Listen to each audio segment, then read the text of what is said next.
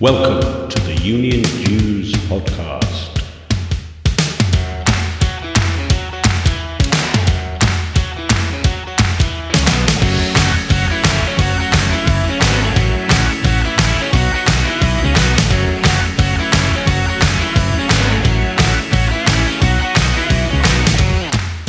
The UK's only all things union show, produced for your downloadable digital delight and appreciation.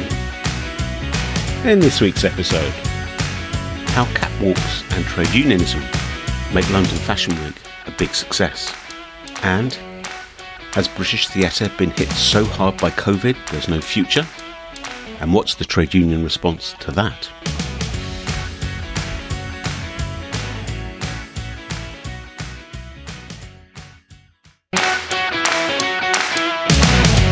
Hello. You're very welcome to Union Dues, the UK's only all things union podcast.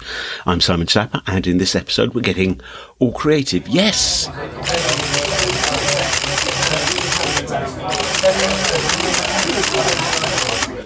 It's London Fashion Week, and we're going to hear from Jamie Briers, the National Industrial Organiser of Performers Union Equity, about what the relationship is between the fashion industry and his union. Staying with a creative theme, we're then going to turn our attention to the British theatre sector and the existential threat. It really is an existential threat that it faces. And we ask, what's the trade union response? First, London Fashion Week. Let's turn our attention to the catwalk. Well, London Fashion Week is one of the main fashion events in the world's annual fashion calendar. Now, it's not a load of some stick thing models walking down a catwalk in a converted church in Hackney somewhere. It's actually a big deal. 80 designers, 40 women's wear, 15 men's wear, 20 doing men's and women's wear, 5 accessory brands, 50 digital only activations, as these exhibitions or shows are called, 20 physical and digital, 10 physical only. And interestingly, the British Fashion Council, who host the event, have made it very clear that this is a gender neutral showcase, have said that at this point in time, there's a necessity to look at the future of London Fashion Week and the opportunity to drive change, collaborate and innovate in ways that will establish long-term benefits, develop new sustainable business models and boost the industry's economic and social power. Yeah, and that business body would say that, wouldn't they? But this is not a small industry, a small sector. According to Oxford Economics, in 2019, it contributed 35 billion quid to the UK economy and employs nearly 900,000 people. So, a big deal. But what's the union input? Why does union engagement with the British Fashion Council and London Fashion Week make it the success that it undoubtedly is? That was the starting point for my discussion with Jamie Briers, who, as I say, is the National Industrial Organiser for the Performers Union Equity. Jamie, thank you very much for joining us on the Union Dues podcast. Great pleasure to have your company. Thank you. One of the things that we've got coming up in London's calendar, even though it's stripped down by COVID, is London Fashion Week, still going on, albeit in a slightly strange and unusual format. But I imagine actually that's a key area of concern for you in terms of the work Equity does, organising and looking after catwalk models and the people who support that function. Indeed, and I suppose our approach would be the same to any other group of workers that we organise returning to work at the moment, ensuring that where possible that activity can take place. Many of our members are unable to be furloughed because of the nature of their contracts. Many of them fall through the many and various gaps in the self-employed income protection scheme. So getting them back to work is really important, but it's important that that's done in a safe and secure way. And is the picture with this group of workers, as it is with many groups of workers, that particularly because of the coronavirus pandemic, there is an accentuated sense of vulnerability and a need and a desire to look to the union for support and guidance? Yeah, I think they are a precarious group of workers in normal times and ripe for exploitation and very often asked to work in conditions which simply aren't acceptable. That sort of in their need to get back to work for the reasons I've said, there is a danger and a risk that those members of ours do expose themselves, or there's pressure applied to them to expose themselves to things which aren't acceptable. And we have had a number of members contact us, not necessarily about London Fashion Week exclusively, but about some practices in the modelling world which are being questioned. There is guidance in place which has been drawn up between the British Fashion Council, between the British Model Fashions Agency Association, which we fed into to make sure that where casting sessions take place, that they are as COVID secure as can be. Are the employers therefore responsive to the concerns that you're expressing on behalf of your members, or is it sometimes a real struggle to push the door open? They're responsive to an extent, but of course, their priority is so often what drives them, which is getting the shows up and running, getting the content made in order to make money. And there's obviously a tension between their priority and their desire to make that happen, and what might be seen as obstacles put in the way of that. Of course, what nobody wants and is in nobody's interest is for there to be further rape breaks, for there to be problems on set, in studios, at fashion houses, which, have longer term implications. Indeed. But the Equity has an agreement with the British Fashion Council, I think it is, isn't it? Was that hard fought and hard come by, or actually was there a meeting of minds, as one would always hope for, from progressive or aware employers? Yeah, like so many trade unionists and their achievements, that they're harder fought for than ideally would be necessary. But we didn't have to go through what would have been a challenging and laborious process of recognition. The British Fashion Council did coalesce, did recognise the need for there to be some standardisation of terms, not just in terms of the financial elements to ensure that there wasn't financial exploitation, but also in terms of things like health and safety, what rights are secured for the payments, things like creating safe spaces, protecting models from harassment and those sorts of issues. So I think there was a willingness to work with the union to come up with an agreement which set to put in some standards for those engaging our members to comply with. And to what extent is the sector organised from an employer point of view? Is the British Fashion Council a body that actually has really good membership buy-in and therefore is able to effectively represent employers and therefore be a reliable negotiating partner? Or actually is the British Fashion Council almost like an elite body and there's lots more numerically of people who are outside their ambit? I think it's a combination of both things, but there's also the additional, complication for our members when it comes to working in fashion, which is the chain of command and who is actually the legal personality engaging our member.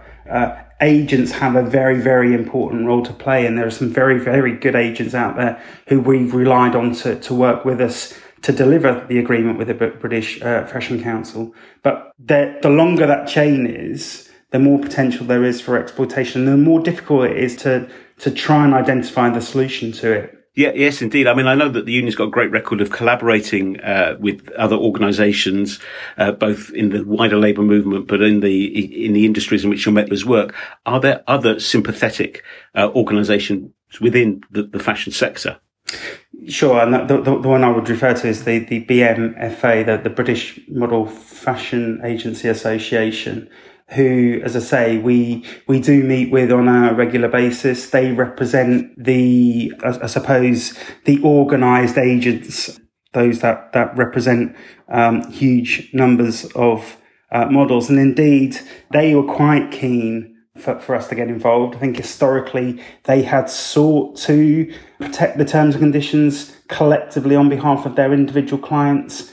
But as we know, competition law doesn't make that straightforward without a process of formal recognition through a trade union. So we were very happy to work with the association in order to come up with what the priorities were for our members and their clients.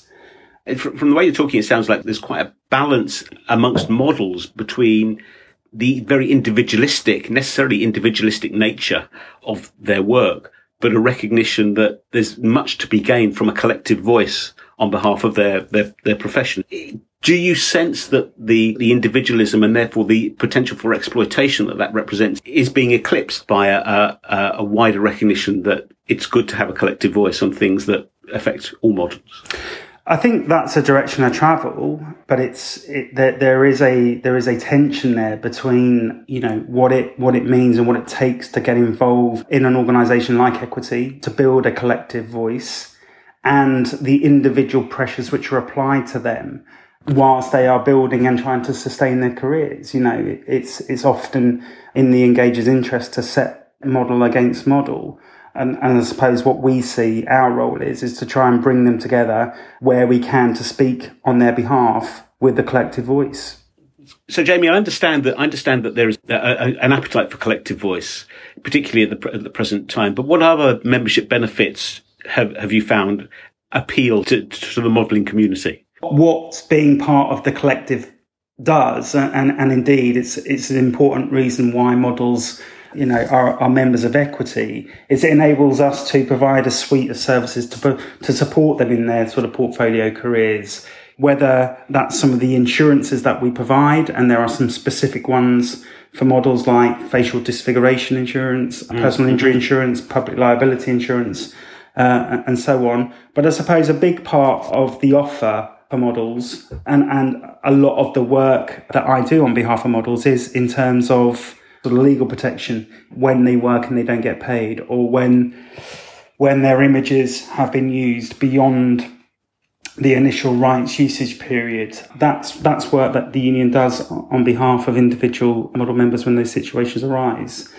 And then we provide advice and guidance on a whole range of issues, ranging from bullying and harassment through to tax and national insurance for freelance workers, through to what should an agency agreement contain. And of course, those things are very important to models. Often before they've found their first job, they've had to find an agent, and that can be where the problems start. Yes, right. Yeah. If the advice isn't taken at that stage. Well, that all sounds like a very valuable and unique package, and I suppose the advantage of using a network to organise and service is that the experiences of people in the network can be pooled, and therefore the common knowledge, as it were, and the confidence in the services that are provided grows and increases. That's right, and of course, they inform, you know, they can inform the services that are needed by the models, you know, like everything we do as a union, it starts with our members somewhere. And it generally starts with them coming together, saying that there's a problem and the union has a role, and the members within the union have a role in trying to fix it, whether it is those collective terms and conditions, whether it is the services that we provide. You know, each of those things somewhere starts with one of our members joining together with others to say, these are the issues we're facing, these are the problems we have, how can we come together to try and fix them? Absolutely. And that is a valuable additional resource that it almost grows organically within the network and is available to the members of the union. Yeah. That's right. Yeah. No, absolutely. And as I say, whilst we represent different groups of creative or cultural workers, and they all have their individual and own needs, being part of something bigger enables them to benefit, you know, so much more than if they were self-organised as smaller independent groups. Yeah, I mean, I'm very interested in the way in which Equity organises, because it's not just models, it's comedians and clowns and all that. You have a network, a sort of occupation-oriented based network for particular professions. How does that work in practice?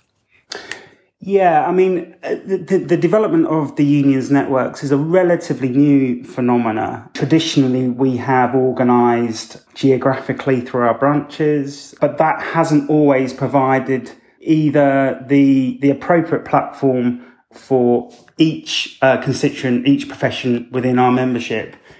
But also, one of the biggest benefits of sort of the less formal structure of the networks is that they can be more dynamic. They're not always tied down in the usual union bureaucracy around rules, minutes of meetings, agendas. They can respond very, very quickly to the issues at hand. And, you know, because they are more dynamic, they can expand very, very quickly when there is a need, but they can also contract They don't have to have a presence, every day. They can grow and they can apply pressure and be very active when there is an issue. But when people are busy, there isn't that sort of core function that needs to be filled. If one's looking at the negotiating agenda then in terms of the fashion sector and in terms of the equity members in that fashion sector, what's kind of on the horizon in terms of what the union aspires for them? Sure. Well, I suppose we would start with money. In any fiercely competitive industry, there is always a downwards pressure on fees. In addition to that, I think, we have to recognise that the fashion industry and fashion houses encompasses a whole range of types, levels of scale of fashion house. And I suppose what our priority is to try and secure minimum terms and conditions which reflect the ability of those fashion houses to pay. So we don't just migrate down to the lowest common denominator, but those that can afford to pay more. We have a structure which encourages and secures better terms and conditions with those producers.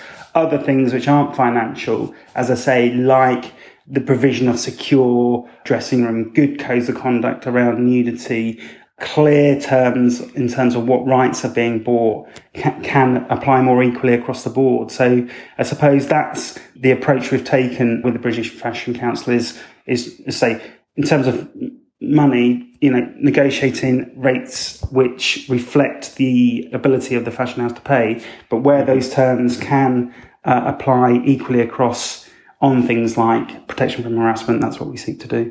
It seems to me that employers probably rely more than they might like to admit on the knowledge and the services that equity provides. I'm thinking of the industry information service that the union runs, for example. Is that true across the sectors that the union organises?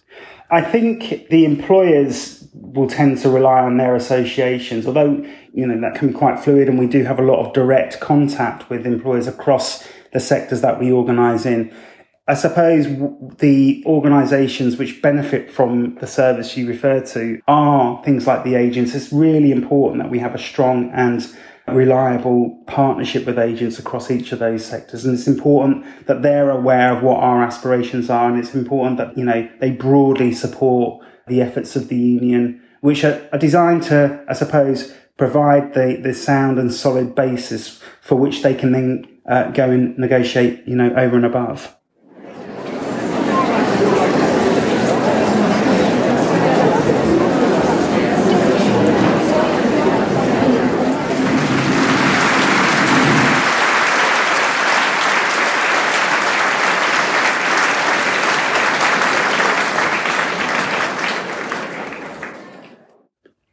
I know that on your patch, Jamie, you have many sometimes competing interests, and the fashion sector is just one part of it. As you look around your patch, what else is occupying your time at the moment? Yeah, so in terms of my portfolio, the sort of the sectors that I look after, yeah, you're right to say that organising models is just a small part of it. And I think one of the things we would all like is an additional resource, to be able to organise more effectively in that sector. Other areas that I currently organise in are commercial theatre outside of London for performers and stage management.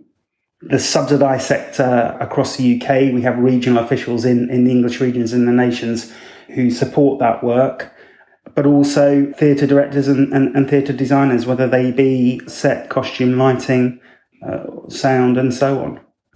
My goodness, that must be, that is a very exposed sector at the moment, isn't it? Are there any glimmers of hope, of good news? We've all heard about some very well-established theatres in the provinces closing their doors for good, which of course increases unemployment amongst your members, limits employment opportunities as well. But are there some prospects for recovery or stabilisation, even though we're a long way from the end of the COVID situation?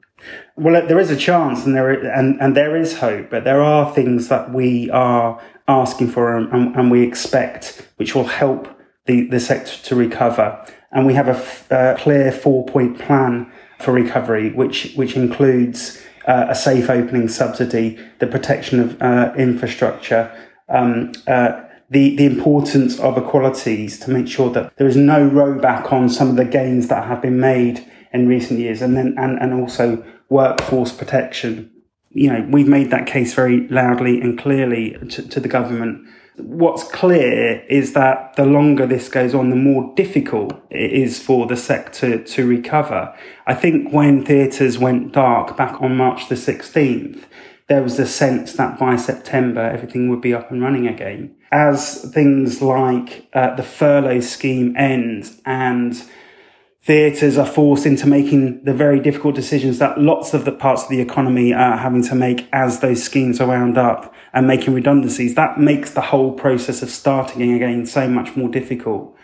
The sector that I lead on, the commercial touring sector, is a case in point where trying to schedule a tour, even if you're trying to schedule a tour for 2021, that becomes much more difficult if you do not know what theatres are going to exist in order to receive work, but also what does their internal infrastructure look like in terms of staffing in order to be prepared to receive. So, that's why we have been very clear on the need for things like extension to the furlough scheme, extensions to the self-employed income support scheme, proper investment in that infrastructure to make sure that as soon as it's safe to do so, that the industry can get back on its feet.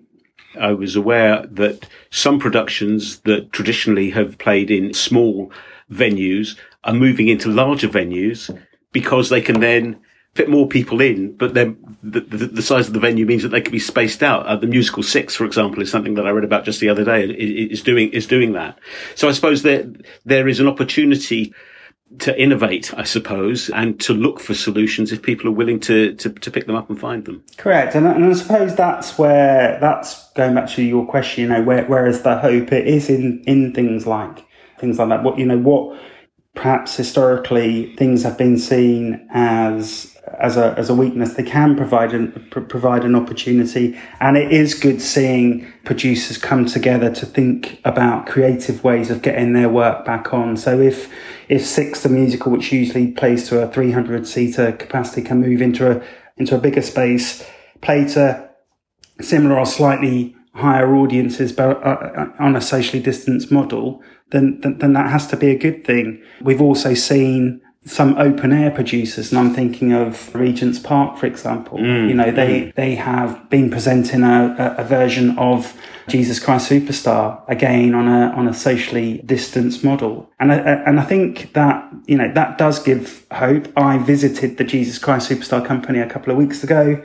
before one of their evening performances. They felt very privileged to be the trailblazers, people who were back at work doing what they were doing. The production company had taken all the necessary precautions that we would expect to ensure that work can take place in as safe and as secure environment as possible. And I think, the whole industry recognises and welcomes that. Well, that must be a very welcome relief when that sort of meeting of minds and meeting of practicalities comes together, because there can be no doubt it must have been a rough period of time for your members and for you as officers looking after them. So, I suppose our worry is that as things like the self-employed income support scheme are removed or have been removed, that finished at the end of August. The furlough scheme ends next month. The pressure to take risks in terms of health and safety becomes greater, and we have to be very mindful of that. And we will continue to lobby for those four pillars to ensure that there is a time where our members can return to work, and that won't be in the too distant future. Let's hope not. If listeners, whether they're members of Equity, whether they're fellow trade unionists, or whether they're not actively involved with their unions at all, but if people want to support the Four Pillars campaign, what's the best way for them to do so? Yeah, we do have a petition, a government petition on our website, a link to it on our website, www.equity.org.uk, which gives more details about that campaign, more details about what the four pillars are, but also there's a petition to sign. I think at last count that had around about 20,000 signatures. There is likely to be some more public lobbying activity, partnering with our sister union BECTU and other campaigning organisations which have emerged during the crisis towards the end of September. Again, focused on those things that we think will lead to the safest, secure and best recovery for the industry. Excellent. Well, listeners, you know where to go. Jamie's just signposted that for you. Please do sign the petition and support Equity and sister unions in what they do to make sure that the cultural lifeblood of the country doesn't stay frozen forever and gets back onto a vibrant and safe footing as soon as possible. Jamie, thank you very much indeed for spending time with us, and best of luck in the campaigns going forward. Thank you, Simon.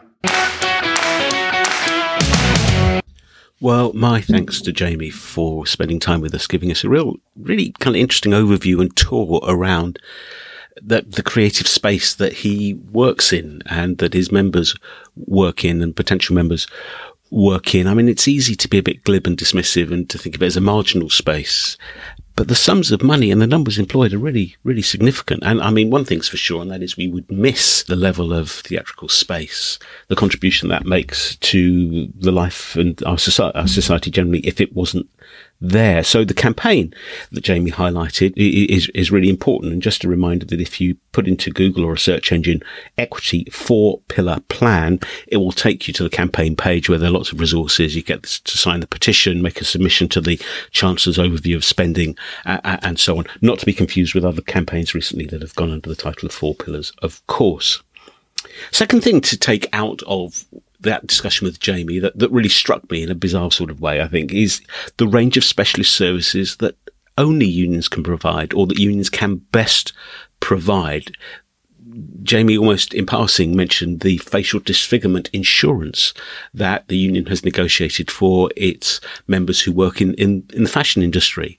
Clearly, really important, but very kind of niche, you might say. I mean, in my trade union career, I've come across lots of kind of specialist insurance or support services, protective clothing of a particular nature, for example, for people who work in abattoirs, death in service benefits for people involved in escorting nuclear convoys around the country at the back end of the last century, all sorts of things. What's your most interesting or most niche member service that you've encountered or that you've negotiated or that you've benefited from? You can email us at uniondues@makesyouthink.com, tweet us at Juice Union. Love to hear your news and your input on that one.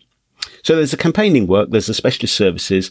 The other thing I took away from the conversation with Jamie was about Equity's organising strategy and the structures they have, and in particular their use of networks to both organise and service and get a better understanding of what members and potential members in that sector need. If you look at the Equity website, you'll see that they have some networks that in ignorance, you might kind of raise your eyebrow at. Like there's the Burlesque Network, the Circus Network, the Comedians Network, the Dance Network, the Models Network, the Puppeteers Network. And you kind of think, that's kind of bizarre in a way, isn't it? But it's not, is it? It makes absolute sense that if you want to understand what your members and potential members need and value and what engages them, what their priorities are, you have to find a way of bringing them together, which isn't kind of onerous and heavy and bureaucracy driven, but is a forum, a viable, valuable forum that interconnects with the rest of the union's structures. And these people are exposed often. They're working in isolated and isolating ways. They haven't got a desk or a laptop to kind of shield them. And the industry is very precarious, and therefore anything that takes you out of circulation can have a very direct detrimental effect on your life. So it's quite right that you use a flexible but nevertheless quite robust resource such as networks to try and build solidarity, build organisation, make sure the services you're operating are accurate and are the right ones for the audience in question. Of course, the trick comes in making sure the relationship between the network or the advisory group or the working party or whatever label you want to use, the relationship between that body and the decision and democratically accountable structures of any union are right. And that's sometimes where problems arise. I'm not privy to the ins and outs of Equity's internal politics, but it looks like a good, robust structure to me. And then finally, what shines through from the discussion I had with Jamie is that, especially in the fashion sector, there is an appetite. There is an appetite for collective voice. People see that there is a need, a value, that it's appropriate to say, you know what? We may all be self-employed, we may be individualistic, we may be in competition for each other, but there are some things that affect us all. There is an umbrella under which we all sit and need to sit. And I think that that increasing appetite for collective voice is something that we've seen across industrial sectors increasingly, and accentuated particularly by the COVID crisis. So it's really interesting to have a case study there of that, how that appetite expresses itself in a particular section, which is not usually associated with unionism, like fashion.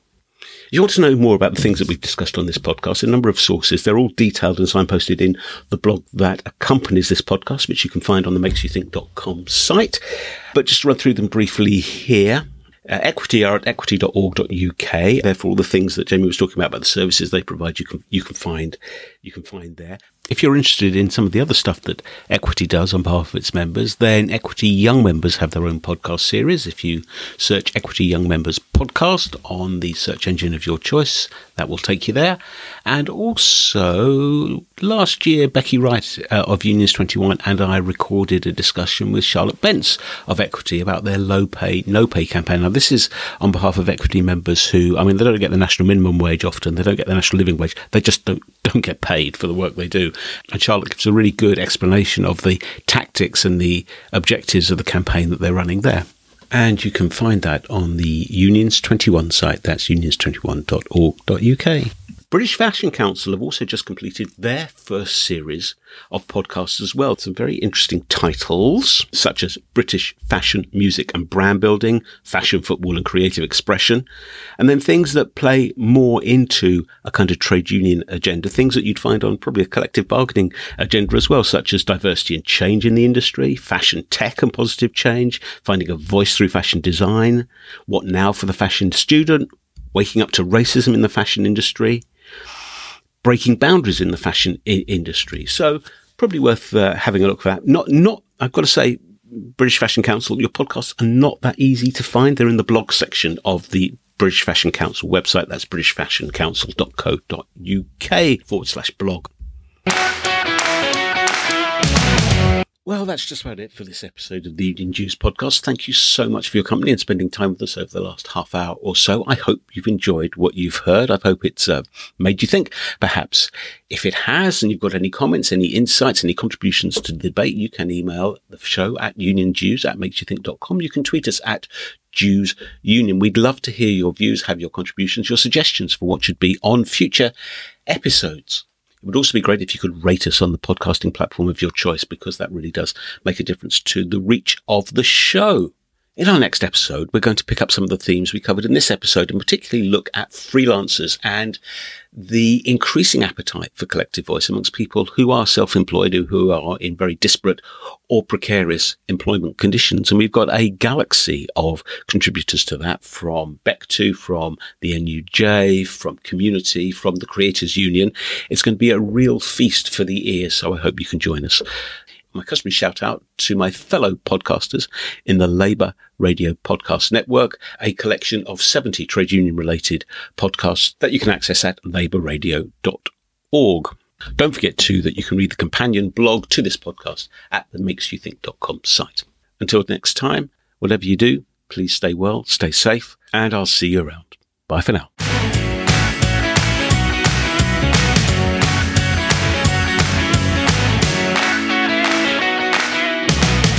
The Union Dues podcast is presented by me, Simon Sapper. It is a Makes You Think production.